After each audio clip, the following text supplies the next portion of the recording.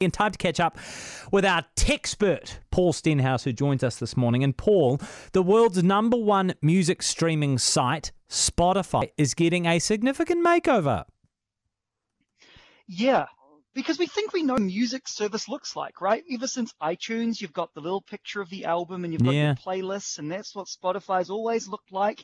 But Spotify's evolved over time, Jack. They now have podcasts. They now even have audiobooks. And Spotify is about to start looking like TikTok. Why? Because they want to start to showcase all of these offerings. They're going to totally mix things up. So the home screen, instead of just being the album art and the playlists, it's going to look more like a news feed. Right. So you're going to scroll through, right? Because I've got these great algorithms and things in the background. They do the really good music recommendations. So the AI's gone out, and basically now it's going to pop up a song, and you're going to be able to flick to it, and it's going to be Miley Cyrus's new song, Jack. It's going to say, "We know Jack Tame loves Miley," and it's going to take you straight to the chorus, and you're going to go, "Yeah, I love it." You're going to save it to your library or your, playlist. Yeah. And then you're going to flick. And then you're going to get like a little highlight from a podcast or something. Oh, no. And then you're going to flick. Oh.